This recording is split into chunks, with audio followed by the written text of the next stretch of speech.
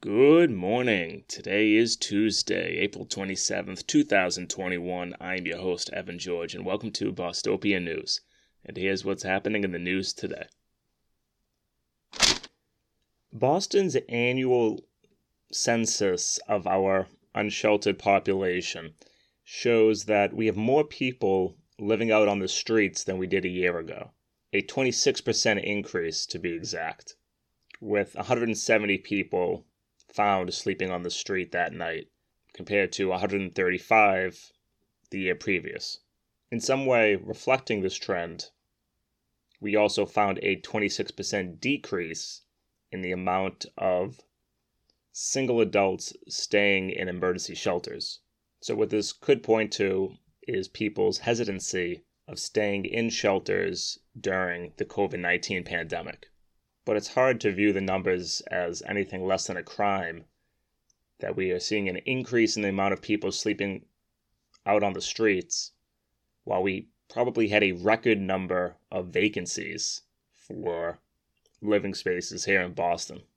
Jim Green, the city's assistant director for street homelessness initiatives, said, and I quote, "I'm concerned if evictions really start to hit a certain measure of scale, the shelter system cannot possibly be a shock absorber for people at risk of eviction in the Commonwealth." So let's hope we have some radical solutions to fix Boston's housing emergency coming soon. Now looking at a different kind of census, Massachusetts retained its 9-member congressional delegation, as some states gained and some states lost congressional seats as a result of the most recent census. Massachusetts' population grew slightly more than 7 million people, and we had the largest increase of any New England state over the past decade at about 7.4% growth. A quick scan shows that the average population of a congressional seat is around 770,000 people per delegate, which is completely absurd. We need a massive increase in the House. And while we have not yet redistricted our congressional seats across the nation, with New York, Pennsylvania, and California losing seats, and many states having Republican state legislatures who get to redraw the boundaries, otherwise known as gerrymandering, it's somewhat easy to see that the Democrats may lose the House simply off of redistricting.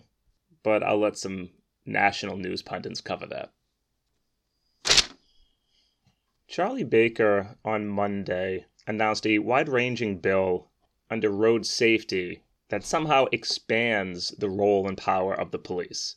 Most notably, it'll give more discretion to police on pulling over individuals, specifically giving them the ability to pull over anyone they suspect of not wearing a seatbelt.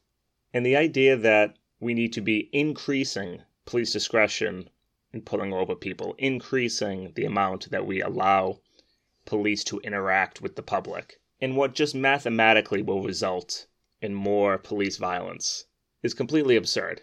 We need to be limiting the amount of exposure we give to the police to society as a simple public health measure. Other elements of the bill is to install red light cameras, basically allowing digital ticketing of people who run red lights or make illegal turns, which they are selling as a way to cut down on race discrimination. Though again, that argument instantly falls flat when you allow police to continue to pull over people, because guess who the police will continue to pull over? Bill also has increased penalties for motorists who hurt another driver if they are driving with a suspended license. But yes, ultimately, it is the function of the police that bothers me, and I don't like the red light cameras either. It's a way of raising city revenue without having to raise taxes on the wealthier corporations. It's the only purpose of it. The MBTA plans to resume some weekday ferry service to Boston on the Charlestown and Hingham ferries starting in late May.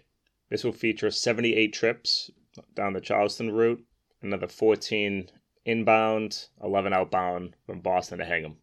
And starting June 20th, there will be slightly restored service on the several bus lines that they cut. Ultimately, it looks like according to this timetable, some point in late summer, they will return to 80% pre-pandemic weekday service and weekend service around 68%, meaning despite the reopening of Massachusetts from the COVID-19 pandemic, despite the billions of dollars received from the federal government, the MBTA is still planning on keeping 20% cuts for weekday service and 32% cuts of weekend service. Absolutely unacceptable.